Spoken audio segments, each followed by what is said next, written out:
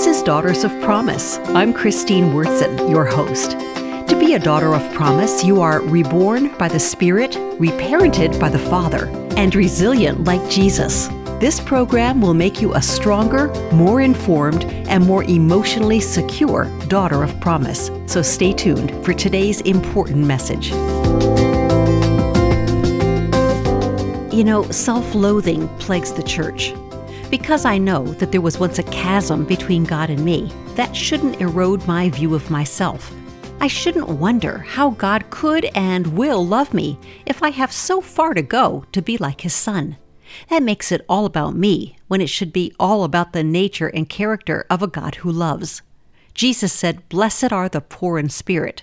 But poor in spirit does not mean pathetic. When someone we love suffers, we might say, "Oh, you poor thing."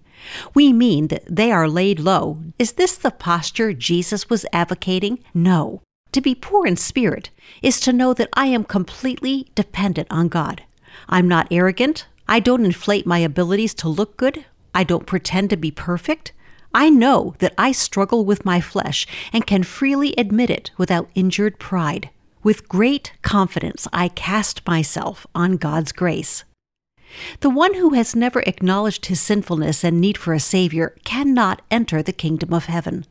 Jesus makes it clear that someone like the tax collector has it right, the one who beat his chest in the temple and said, "Oh God, be merciful to me, a sinner." He would inherit the kingdom because he was poor in spirit. Knowing that I am sinful and dependent on God for life is not the same as living with a low self-image. For Daughters of Promise, I'm Christine Wurtzen.